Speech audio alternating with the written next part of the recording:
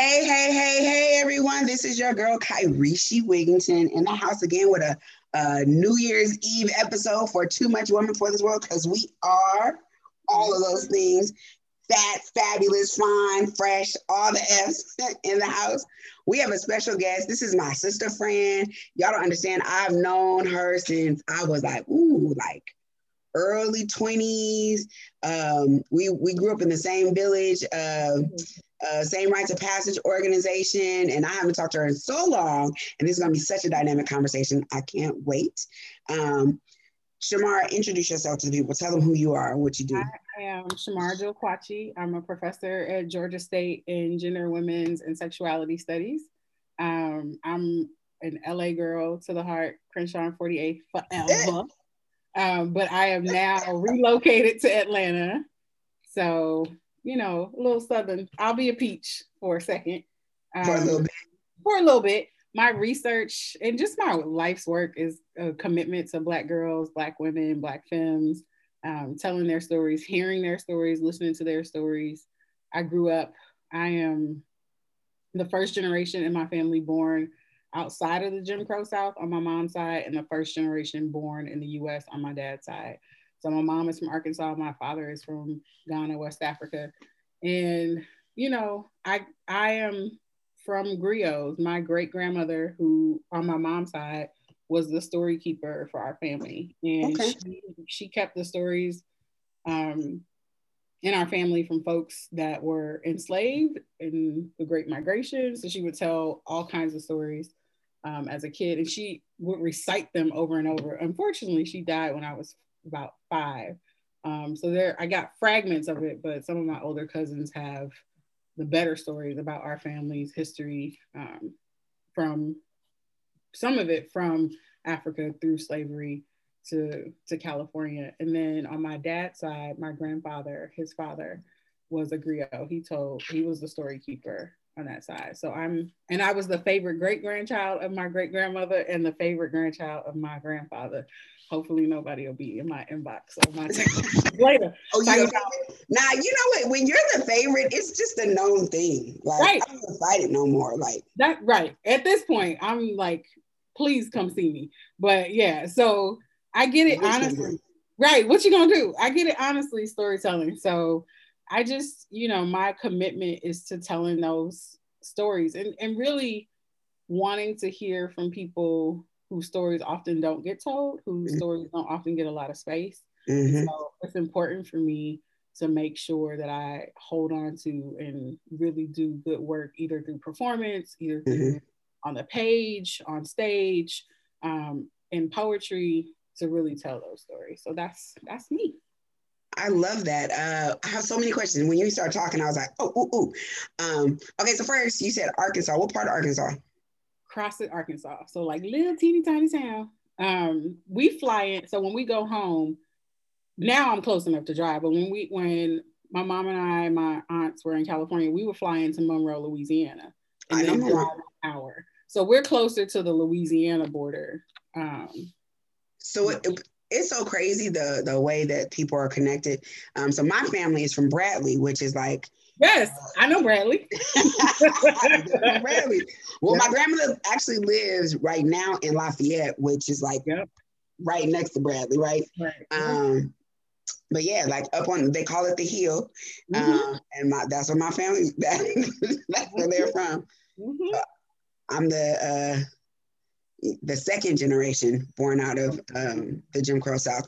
It's interesting, Mike. I remember with my great uncle, that he, when they talk about him, they talk about like him still being like having like unease with white folks because of how he grew up, right? So a lot of connections. All right, so when you my next question is, when you say femmes, explain that to the people. Like when you made that delineation, and the people do that all the time, but I want you to explain it, because I think what happens is that like jargon is out there, but it's not always tangible for everybody. So like my common listeners, what does that mean? Yeah, so anybody that identifies as feminine, regardless of their gender presentation, just who they know themselves internally to be, if they know themselves to be feminine That's what I mean. So it Got doesn't you. necessarily, boil down to sex and gender. It's just how people see themselves and how they show up. What energy they're moving with through the world. Exactly. Okay. And really them affirming that energy too, like folks that claim feminine energy. Yeah. I love that. Thank you for that. I think it's so powerful that you have such a clear understanding of your lineage. That is so, especially for you to have both sides, to have the African side. And you said your great grandmother knew the stories from Africa coming forward, right? So it's more so like little chunks, little pieces of stories mixed in with like how we got to where we were in Arkansas. So she has kind of what people would do. So she wouldn't name, like she wouldn't know the place, but she would talk about the things that folks did and how they lived in Africa. In those stories. Have you ever read what is it called by Ta-Nehisi Coates? His latest one. The Water Dancer. Have you ever read that? It's on my list. It's on my list. I want you to read it. Okay. And then call me, because I feel like there are things that'll be reminiscent for you when you read it. Okay. It's so, when we think about like the travesty of like slavery and colonization, like the cultural memory that is gone, like, that we just don't know those pieces. So many of us just don't know. And it's almost like I think like you have kids who are adopted and they don't, there's always a piece that they can't find their birth parents. There's always like the questions and the emptiness and I don't belong and who am I? And I feel like that's how we function as African Americans, specifically as a people. And I don't know if folks from the islands or other parts of the diaspora have the same kind of emptiness, but definitely I feel like it's that for us as African Americans. So it's a blessing that you have that. Yeah, it didn't feel, well, I won't say it didn't feel like a blessing. It felt weird as a kid to have that. My last name is Kwachi, so one who restores balance and order. Like kids wouldn't make fun of that name. And so I told my mom, I would come home from school and be like, I want more. Like because her last name was Moore. I want that last name. And she's like, no, that's not who, like, yes, that's a part of your lineage, but no, like you are your father's child and you gonna go in this name. There's no changing that. So there were little things I remember. And so I'm writing about this too, which is why it's very fresh in my mind.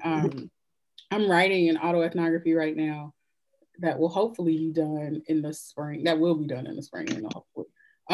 About, and so it's called Cimarron, and I think you can see like over in the corner, I got so that's the street that I grew up on in LA. And Cimarron means wild and untamed, but it's also a Spanish word for people that ran away. I didn't know that. I knew the horse. There's a movie, Cimarron, about the wild horse, right? Yep. But it's the name that the Spanish gave for, particularly in Florida, for enslaved folks that ran away. And also in South America, it was widely used. And so, growing up, I lived on Cimarron, and so these wild and untamed folks, so in my family, show up, and on both sides, I'm writing about them, and it's that's the reason why it's so present in my mind about like this negotiation that I felt like I had to do. I don't think I do it at all anymore. I'm grown now, so I don't do it at all anymore. But as a kid, it didn't necessarily feel like a blessing. It felt like a lot of work as a kid. Like this going between, because I felt like the peacemaker oftentimes, where folks felt like there are these disconnections between things. I saw like the bridges between both cultures. So I'm like, oh no, this makes, which made it easy for me to move in and out of Ghanaian culture and African American culture.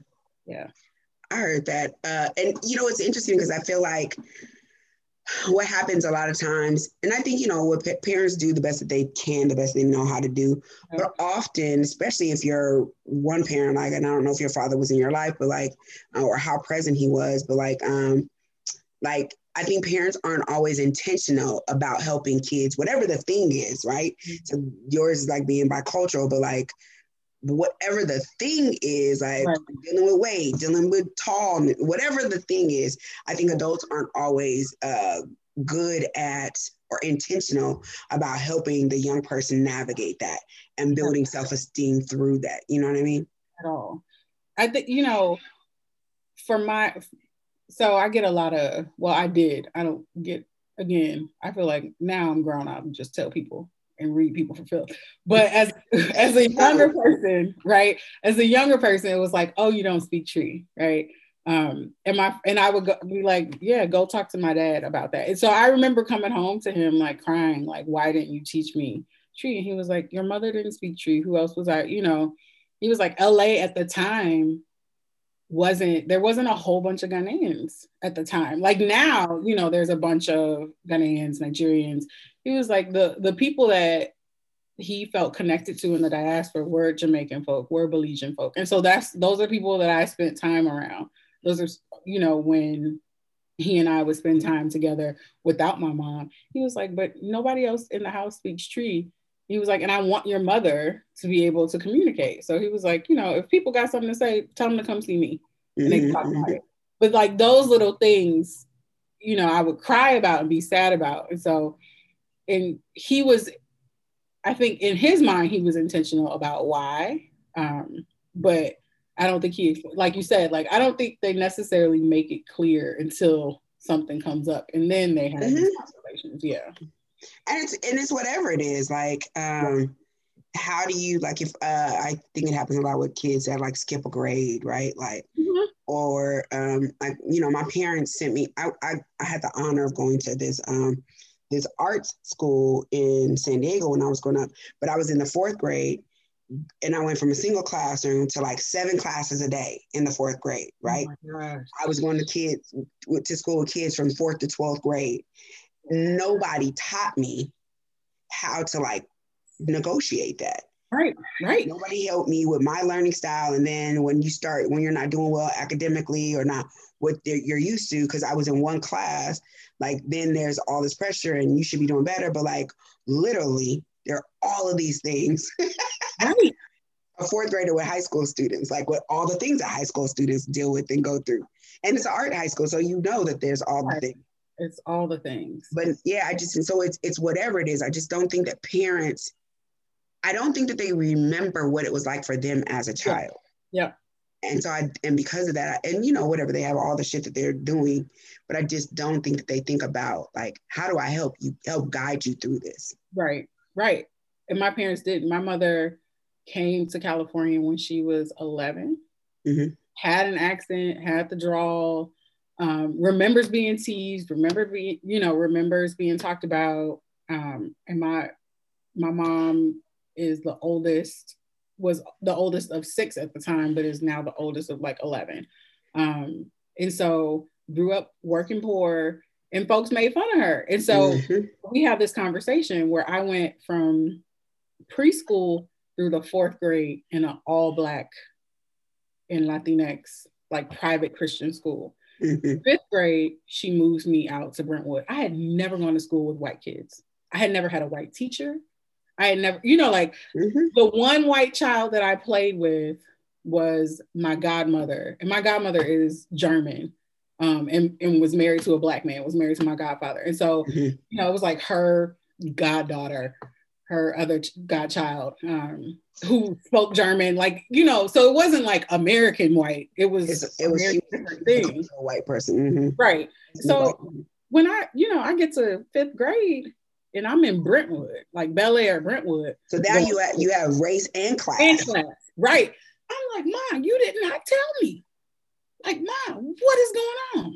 And so my grandmother was the one who had to do that work. My grandma, my mom, because Arkansas at the time was so segregated, they had just started to desegregate when my mom moved to California in Arkansas. So she didn't go to school with white children either. My grandmother was the one who was like, okay, let me push you up on game on how to negotiate with white folks. And even that, she was very scarred from her own experience of working with my grandmother when we went home last year, we went home to Arkansas last year. I saw the restaurant that she worked at. She couldn't even, this wasn't a restaurant that she could go back in and sit down as a customer. And so just all of the trauma that she had working for white people in Arkansas, she was like, okay, let me tell you how to negotiate this. But my mom was like, what? I was like, Mom. Because all she's probably seeing is, how do I give you the best? Yes, that's what it was. How do I arm you the best? And I think about all something like, I would never, if I had children, I would never move my child to a place where they are the only or one of few. I just think that like, yes, their skills and do you watch This Is Us? So I've skipped all of it and started watching this current season. So what? Right, I couldn't do it. So I know the storyline very well. My partner watches, my homegirls watch. So they put me, they was like, okay, just cut to this part. So I'm watching this part, which is, I guess, the last season. Is this the last season? I think I don't know. I just started watching it. I just started binge watching it in like November or something, right? And got caught up. But like, I think about like the situation with Randall and like, just how much they missed of what he was holding as a kid. And I think that happens like all the time, that we have to negotiate. And then adding being Black, adding being female, adding being a big bodied individual, like all the things, all the layers, and parents just, and to be honest, I don't even know if they have the tools or the skill set to do it, but I always think that like that's a misstep that happens. Yeah, I'm writing about what it meant to be fat in an all Black school versus what it meant to be fat in a white school. Like it's a different thing. It's a different thing. There are different assumptions made about you. They're like I was like, this is what, like there was an adjustment period where I was like, okay, and it was a steep curve too. What are some of those things? So, like, I think for me, we could play the dozens with each other. Like we could clown, we could bag, we could talk about weight, but I could get on your shoes, or I could get on you not knowing your work. Like, no, we're not even going to engage with talking about you because you're beneath us. Like, so that's one, right? Like, you're invisible. Right. So I was like, oh, okay, this is, okay. Had to learn that. Like what it meant to be fat for them was not the same as what it meant to be fat for us. And so I was looking at girls who were like they were like, yeah, I wear, which would probably be like now a 00, was their goal. And they were wearing like a 4. So that's a 4 is too big. Got it. I remember I used to do a lot of diversity work in LA, and I used to work with this group called NCCJ, the National Conference for Community and Justice. And something had happened with Queen Latifah at like the Emmys or something she was at, and it was before she had lost a chunk of weight, and there was like comments about like, is she going to lose the weight, right? Like it was like, she had done some movie, she was getting fame, so she's getting fame, but her body is not reflecting right. Right. And I remember one of the white ladies that worked with us saying, the travesty, she said the travesty is, in white culture, there's an adage that says you can never be too rich or too thin. Yep. And that's a part of their like cultural belief system. And so what happens is then it permeates out. And I didn't grow up in like a very enclosed, like I grew up in San Diego until I was like 11. So I was in a mixed environment, right? So white culture was very strong around me. And then when I moved to Pomona, like, it was Black and like brown, but it also was like the whiteness was still there. Like you know what I mean? It wasn't like I was in the Bay, like I was in Oakland or something, right? Like it wasn't. It was real problematic, and And my family and all of them like treated me like I was so big all the time. Like I felt like I was the size I am now, like my whole life. And it was this constant pressure to lose weight, lose weight, lose. What are you eating? Why are you eating? Should you be eating that? Do you need to have all of that? Like, you know, and I just felt scrutinized by kids at school, at home, like everywhere, like always having to think about, no matter how healthy it was, no matter how healthy I was, no matter how active I was, it just didn't matter. It was always like, nothing you are is okay because you're not thin. Yeah. And for me, my grandmother was the person that shielded me from that. So people in my family would try it, right? And she would go to war for me. And she died. And so let me tell you like how I worked out. So I had to, in writing the book, I'm like going through the trauma as a kid. So my grandmother died when I was 11. That's also the year, like she died shortly after I started going to the white school. So she was sick. She had cancer. So she was sick and doing this like emotional labor with me, trying to get me to understand race. But she was my shield. And when she died, it was like open season. So she died my first semester at that school. She died Super Bowl Sunday of 1990. And so that was like, you know, like kids will come back, take their finals, and then that's the start the second semester. So she died, and the shield from my family talking about my weight, like friends of the family talking about my weight, that was gone. And then the kids at school, it was like open season with it. So it was, you know, trying to figure all of that out. She was the saving buffer. And when she passed away, it was like, I didn't realize how incredibly painful that was on so many levels, because she would, when I tell you she would go to war for me, like she would go to war for me. No games to play, none. Wow. So, did you gain more weight then?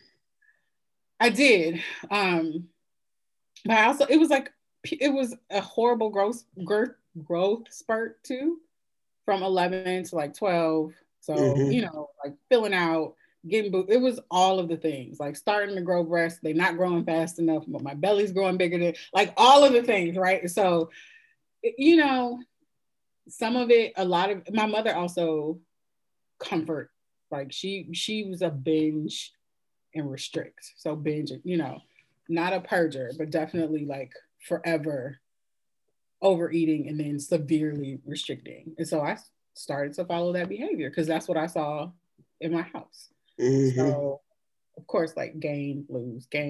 And I was super active. I was in dance. That was also like, I had a dance teacher, and my mom put me in dance, I think, because my grandma normally, I would go and be with her after school. She wasn't there anymore. So that was the thing that I could do after school. And I would be in dance. And my dance teacher was this thin little white woman who was from Romania and was like, we're not playing none of these games about y'all talking crap about your bodies. Can you do the things that I'm teaching you? Great. That's all I care about. And so she was a saving grace for me. But yeah, it was. So I was active, but still like up, down, up, down. Yeah.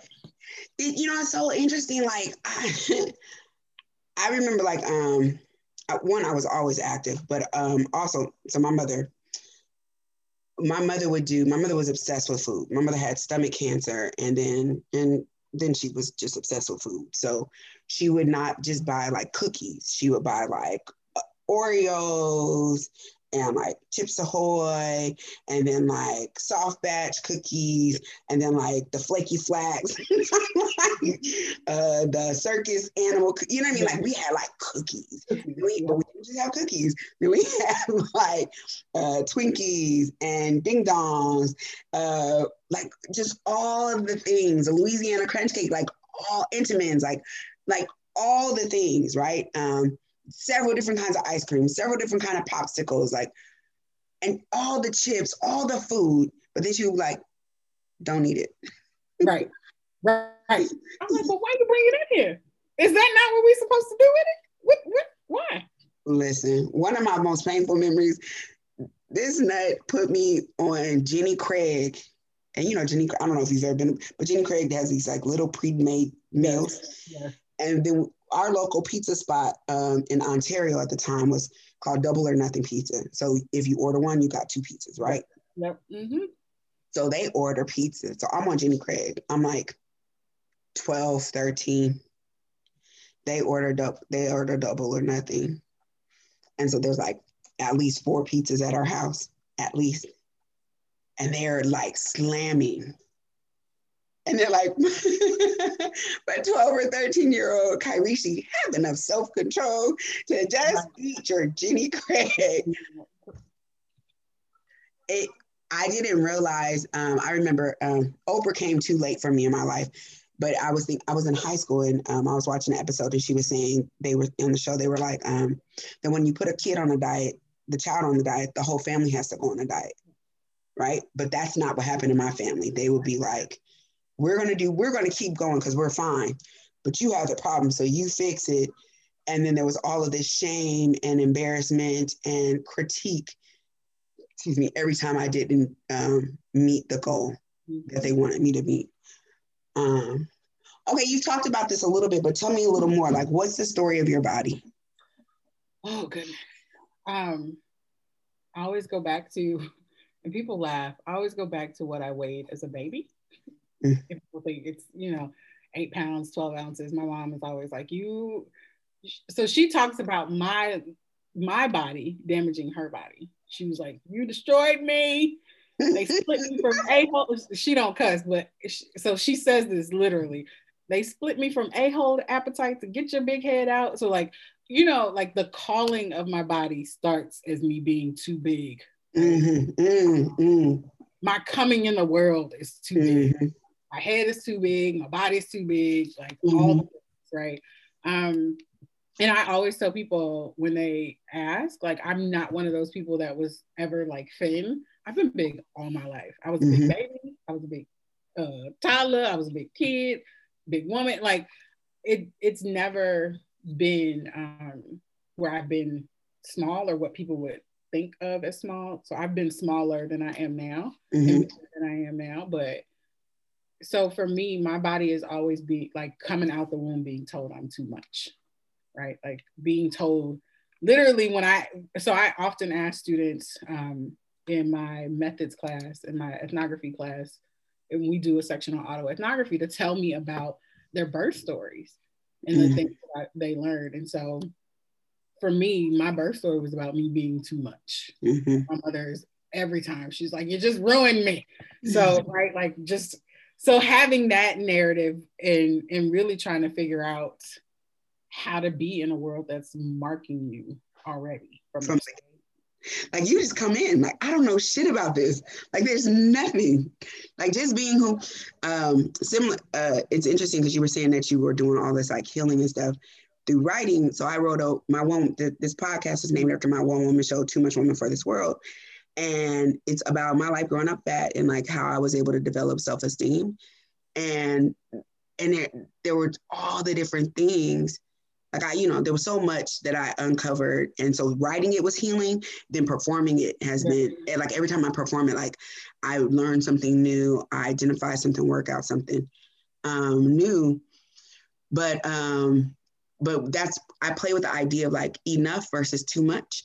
Yeah. And the word enough is like an ancient Sanskrit word. And it actually means like to a state of being. Like it's just who you are. Like you don't have to do anything to achieve enough. But in this culture, we use it like it's like a destination, like it's something that you have to like arrive at. Right. And that actually is like just not the case. But I play with that a lot. And so it's interesting, like just coming into the world, like just being who you inherently are, magical, blessed, goodness. And it's a problem. Right. So really just trying to, for me, it's always been about, can my body do what I need it to do? Right. And not what other people need it to do, but can it do what I need it to do? Breathe. Can it see? Can it, can I feel, like my sensory, right? And so for me as a kid, that was a way for me to kind of shut out the rest of the world and to be, and dance really too. So, which is why when we were in Symbiosis together, I was like, yes, because Kyrie, she's going to make us dance. And I get to be in my body in a way that I don't get to be, you know, normally. I get to move and do things, especially African dance, which I grew up doing. Like, this is, I get to be present in ways that people will not allow me to be present and enjoy my body. And so dance has been important. You know, I love to be in the water whenever I can. Me too. So definitely like Child of Yamaya, like I get to be some, you know, any body of water, but I prefer the ocean. But to be able to feel the waves, like that kind of any moment where I'm able to be present in my body, sex, like whatever, you know, like these are moments. No, that's my favorite. Where I get to be present in my body. And so for me, that's been the saving grace. And so it's really just shutting out everybody else's, what I need to be, what I should be, how it should be, what my body should do, and just am I enjoying what my body can do. And then, you know, the aging process too has been interesting. Like, because the things that I used to be able to do, I can't do it quite as easy as I could before.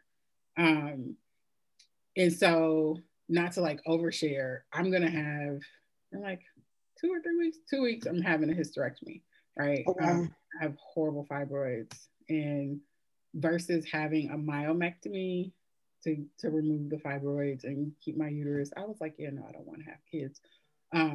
But just like, right, like what your body should be able to do. And so I'm like, now I have to go back to, you know, is it doing what I need it to do? Should it be having a child? You know, all these conversations. I didn't want a kid and I didn't have one. So it's now going to do something else. So transitioning into different spaces with my body. And so, you know, just going on the journey with it. It's so interesting that you say that because there are things like gray coochie hair. like gray in my eyebrows, and I'm like, yo, like I don't even like I'm 45, but there's nothing about me that ever feels that age, right? I don't identify as old in any way. Right. And it's interesting because my gray eyebrows, that might bother me maybe a little more than my weight, right? But there are all these ways that like you like self-esteem and that journey that you're talking about with your body is like a continual thing. Yeah. And like having to go, okay, this is a new iteration of this body. Right. How do we find ourselves? How do we find our way into loving this iteration? Oh, there's something new. Okay. Let me do the work and figure out how to do this. And so it's a continual process. And so I love that you say that, and it's not easy. I think people think you get to a place and you arrive, but no, this is for, you know, we got to live in these bodies. And so we have to go on this, be committed to going on this journey and allowing things to change. And I think what has been helpful is watching my parents age and really having grace for them. So my mother has cardiomyopathy. And we found out it runs in the family. And so, in particular, the women on my mother's side of the family. So, my aunt, who is younger than my mom in terms of in line, so she was the second oldest, she passed away from cardiomyopathy. She actually had a heart transplant. And her body started to reject it. And so she passed away. And so my mom, having seen, she was my aunt's caretaker. So having seen her go through that, made the decision when she finally got diagnosed that she didn't want to do the transplant. And so my mom, it's watching her go through this journey in terms of her own body and what she can do with her heart function. Sometimes I'm like, right, this is a woman, my mother worked, and she talked about this. She worked from the age of 14. That's all she knew was working. So she retired at around 60, she retired. And then she got diagnosed. So kind of all around the same time. She my parents got a divorce. She got diagnosed with cardiomyopathy and she retired all around the same time. And she was like, I'm watching my body break down, and I, having to see her struggle with what her body could not do anymore, and but what her body could do, and the things that she now enjoyed, and having a lot of grace for her, because she was adamant that she wasn't going to let this, kind of defeat her. And I'm watching her. I'm like, Ma, you really need to rest. And she's like, no, I'm gonna keep going until I can't go anymore. And she fell a couple times. She was in the house by herself. And I came home and had to help her off the floor. And so I'm like, Ma, you can't do this. And so like really wanting her, like, you have to get it in your head. You can't do these things anymore. And seeing the sadness that she felt because she couldn't do it anymore. And so I was like, okay, I got to ease off, because I would get into it. Like, we need to get you a life alert bracelet, dude, like really go hard on her. And I was like, I need to ease up off her, because I can't imagine living in my body for 60 years. And then it can't do what I love to do, or it can't do the things that I normally do for the duration that I would normally do them. So having that grace with her. And then my father had a quadruple bypass. And so watching him recover from that, like, he can't put on a shirt, and he's getting frustrated because he can't. I'm like, relax. He was like, no, this is stupid. And I was like, right, he's mourning this loss. So for, and as you age, it's also about, at least for my parents, not wanting people to tell you what to do. So it's like the roles have reversed now. Once a man and twice a child. Yes, right. So they are really struggling. And so I was like, I gotta have some grace.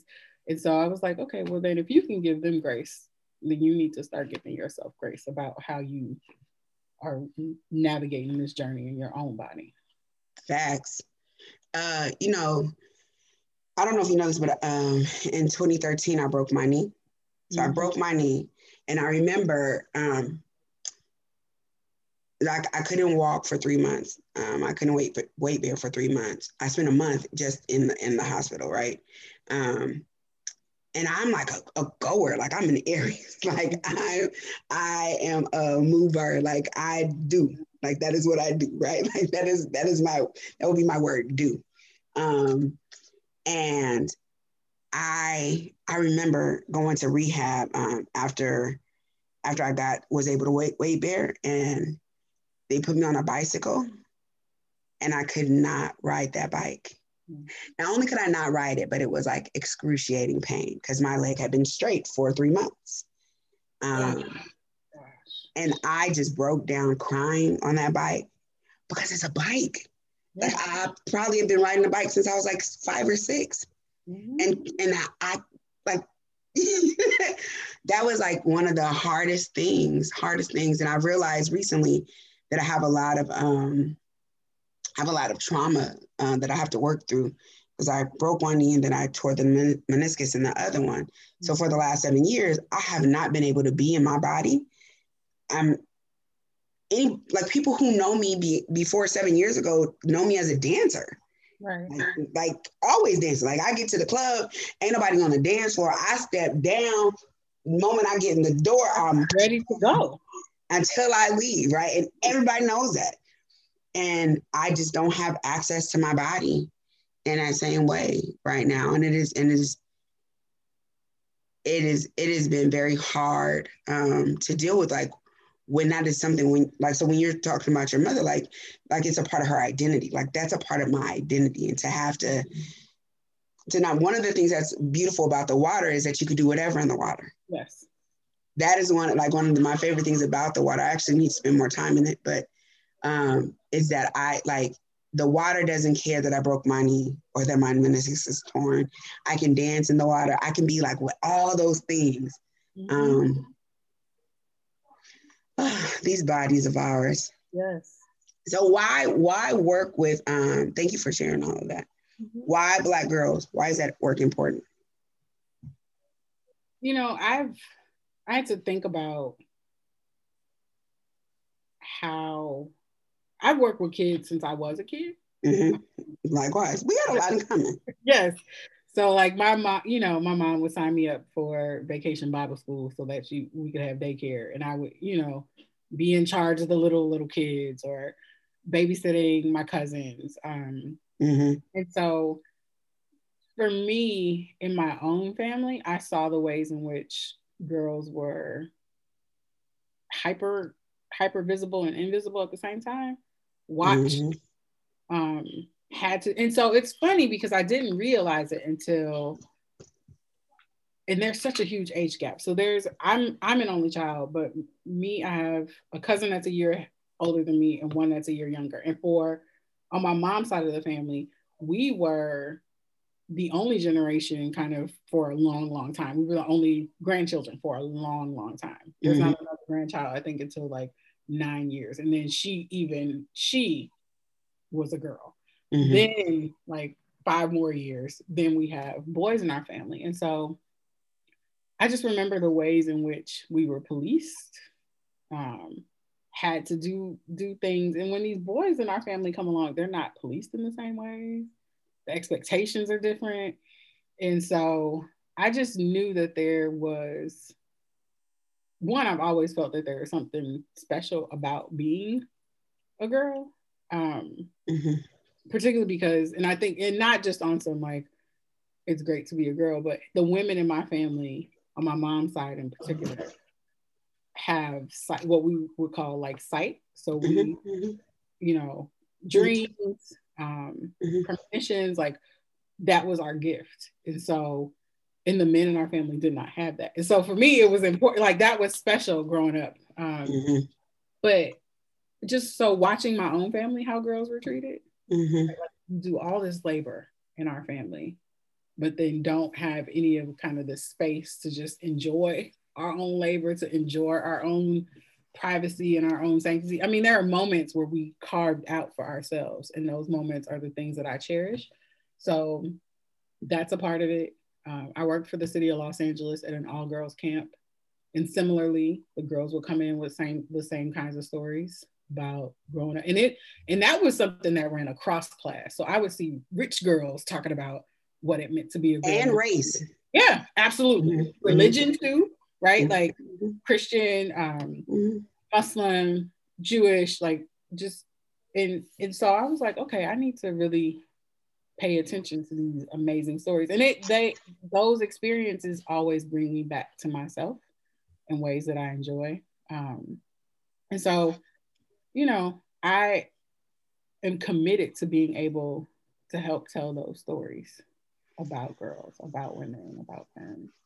I think the thing that, like you, I've worked with young people since I was a young person. I think I started like after babysitting. I think I started mentoring when I was like 16 at Symbiosis.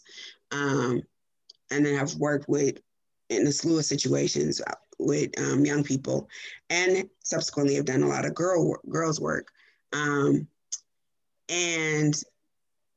I think the thing that is unique, because I think all that shit is connected, right, across gender and all of that. I mean, not gender, but class and race and all of that. But I think the thing that is unique for Black girls is the way that Black girls are asexualized. Yes. They're sexualized and then made to be responsible for people's sexualization of them, but also the way Black girls are made to be responsible for Black boys. Oh, absolutely. Whether it's in the house, whether it's in school, like whatever it is, even if they're older. Yeah, absolutely. You have to help him get his grades, like in all the ways, even to the point where, sadly, like when we're violated, then part of because the system is so fucked up and anti-Black male, even when Black women and girls are violated by Black men and boys, we go into protecting them instead of ourselves. And that, I mean, for me, I saw that rampantly as a kid. In terms of domestic violence, in terms of sexual assault, sexual violence. Like I saw the protection for the perpetrator, the person. Mm-hmm. And then the victim was then expected to also, like you said, take care of the person that violated. I mean, how many of us have people who've been violated in our families, and the person who violated them is in the family, Yep. and it's just allowed to be everything. Like everything is everything. You know, me and my mom go at it forever about my grandfather, her father, my grandfather, because my grandfather was abusive. And I'm like, I remember, so I'm writing about this. So we went down to Arkansas for my youngest aunt's wedding. Mm-hmm. And I didn't know my grandfather. My grandparents divorced, well, they were separated before I was born. And my grandfather was back and forth between Arkansas and California. And so at this time for her wedding, he had been in Arkansas for some years. And I didn't, like, Kairisha, you couldn't tell me, I didn't know who this man was. For the longest, I called him Uncle Bo because that's what my cousins, my great aunt's kids called him, because I didn't know that he was my grandfather, right? Mm-hmm. So when we went down there, I had heard them whispering about my grandfather and what he had done to my grandmother, what he had done to my aunts. And I told my grandma, he came to the house the night before my aunt's wedding, and he wanted to see my grandmother. Mm-hmm. And I told them, they were like, go in there and get your grandma. Tell her that Bo wants to see her. And so I went in there, and I had heard enough stories about him being abusive. And I said, Granny, I will kill him if you need me to. And she's like picking out her Jerry curl, like, and she stopped and looked at me, and she was like, I don't need you to do that, but thank you. Because I just watched how it wasn't something that people didn't know. Like, everybody knew. Mm-hmm. Not only to my grandmother, to the woman that he married after her, like, everybody knew. But when he came in the room, everybody wanted to be in his face. Everybody wanted to get him a plate. I was like, oh, hell no. This stops today. Like, we don't have to do this, because he has not been held accountable. He never said sorry. He thinks that he can do these things, like run these spaces. It's just like air. Yeah. And so I remember 9 years old, I was like, I'll kill him today if you need me to. And she just was like, you don't have to do that, but thank you. But I remember, right, for me, and still to this day, I'm like, y'all bringing this Negro plates? And he ain't apologized. He beat my grandmother with a 2x4, Kairisha. These are my mama's memories as a girl, right? Crack my uncle's ribs, right? Like, were people still bringing him plates? Never said sorry. He's sad. He right there in LA. Sad that people don't come visit him. It's like, I wonder why. And no repentance. No repentance, none. But still can get his kids and his girl children in particular. Good. Because they're always probably seeking that love. And that's what I told her. I was like, I said, you can do that, because that's your father, and you got to figure out that relationship. I don't have to do that. Facts. And I'm not going to. But you know what you're bringing up for me is, I always say this, that our mothers, like our grandmothers sacrificed so that our mothers could be the women who they were, and our mothers sacrificed so that we could be the fire, I fuck that, like all of that you have. It's because of all of the things that they swallowed, right? Like all the ways that they made space, or all those sacrifices, so that me and you could be like, not now. Not never. Ever, never. And she told me as much, right? Like, it's interesting, because she's like, you're not gonna have children, so you don't have to. You're not gonna have to make negotiations that I had to make. But I think we finally got to a space of mutual respect. Like, okay, you and your mother. And yeah. Fortunately, I mean, we have all kind of other shit. In my one woman show, I have a poem called I don't know what's that piece called. It's like my last piece.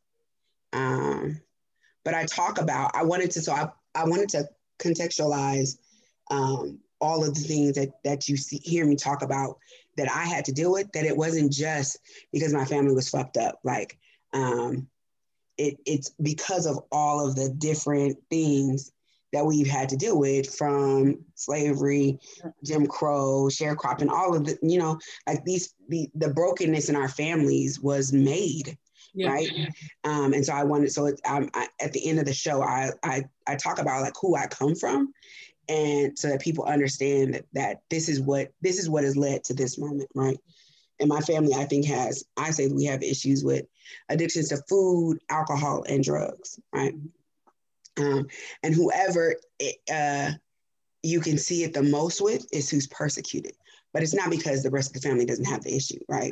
It's because you're in it. I say something like, my body tells the truth.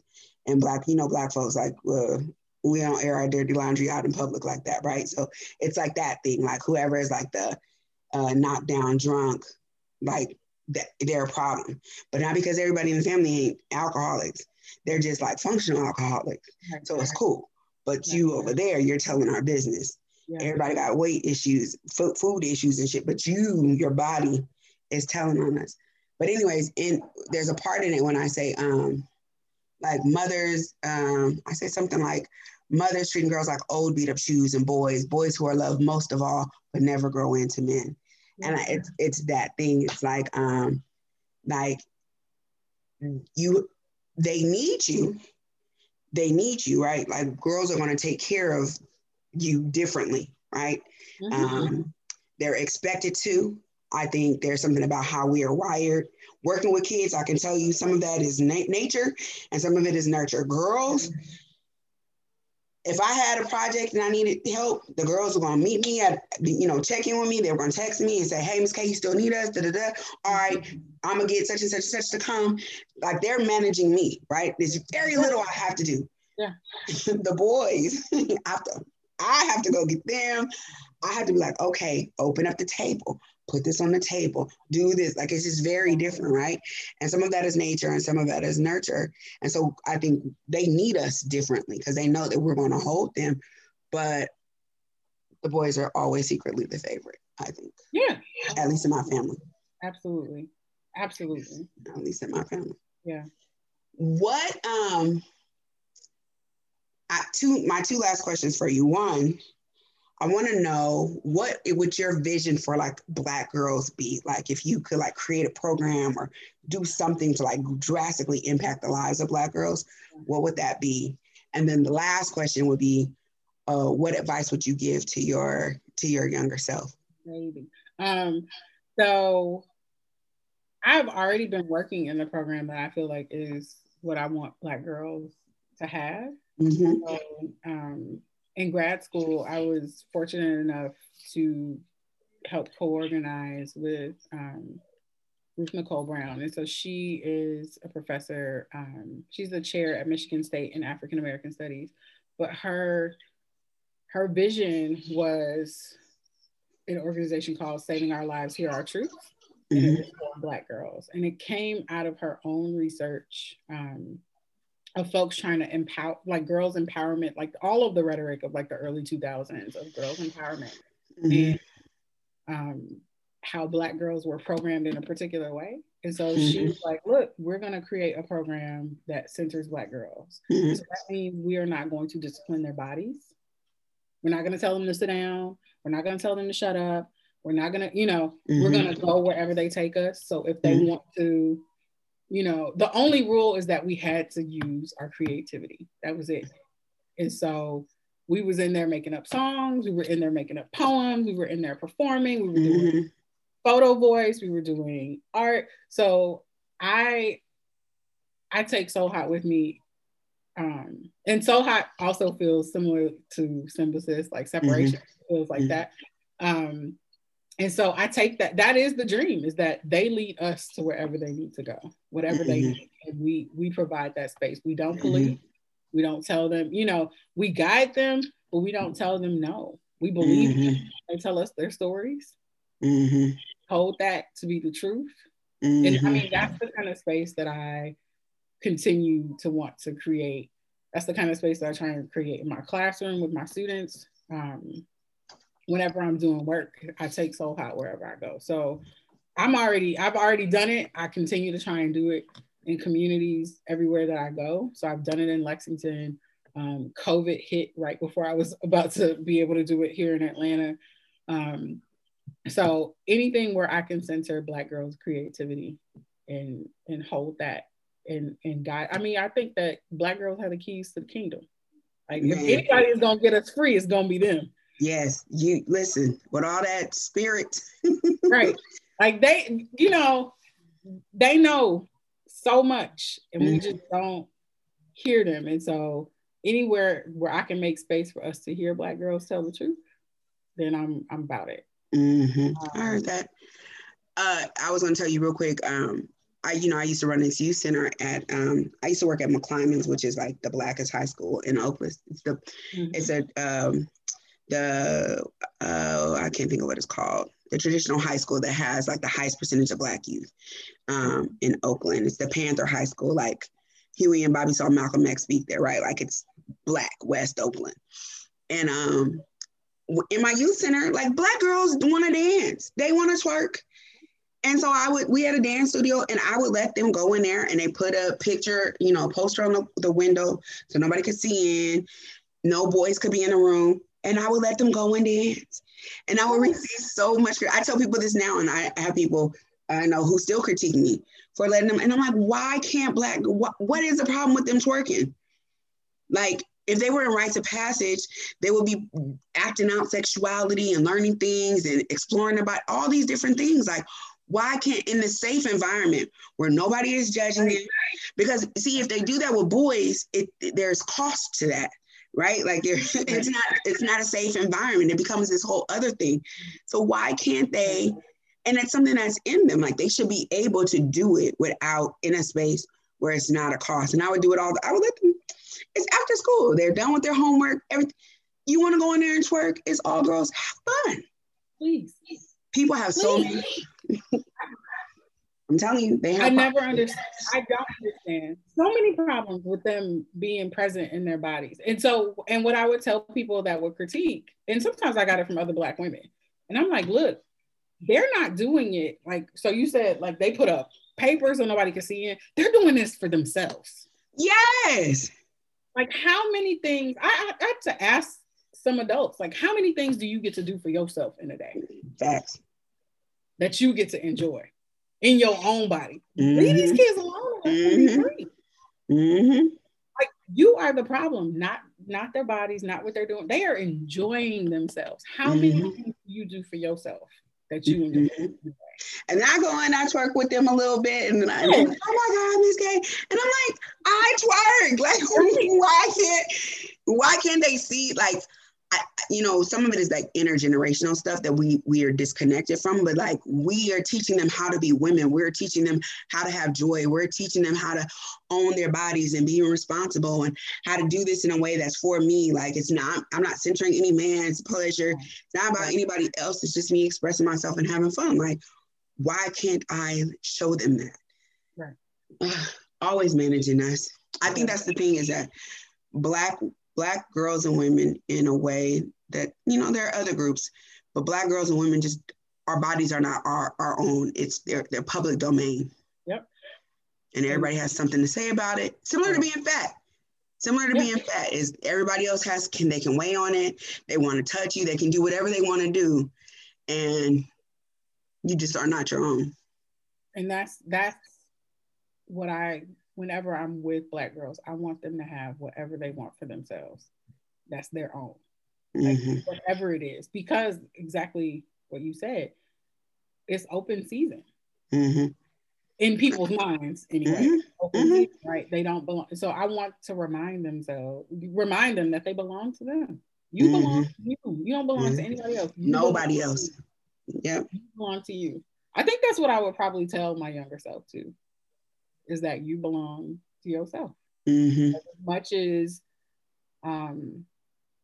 much as you feel like you have to do things to please people, because I was definitely a people pleaser as a kid and still like trying to break myself sometimes from some of these habits.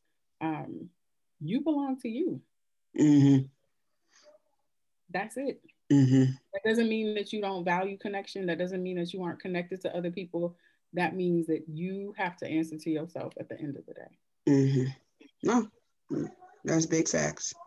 Yeah. Big facts. I love it.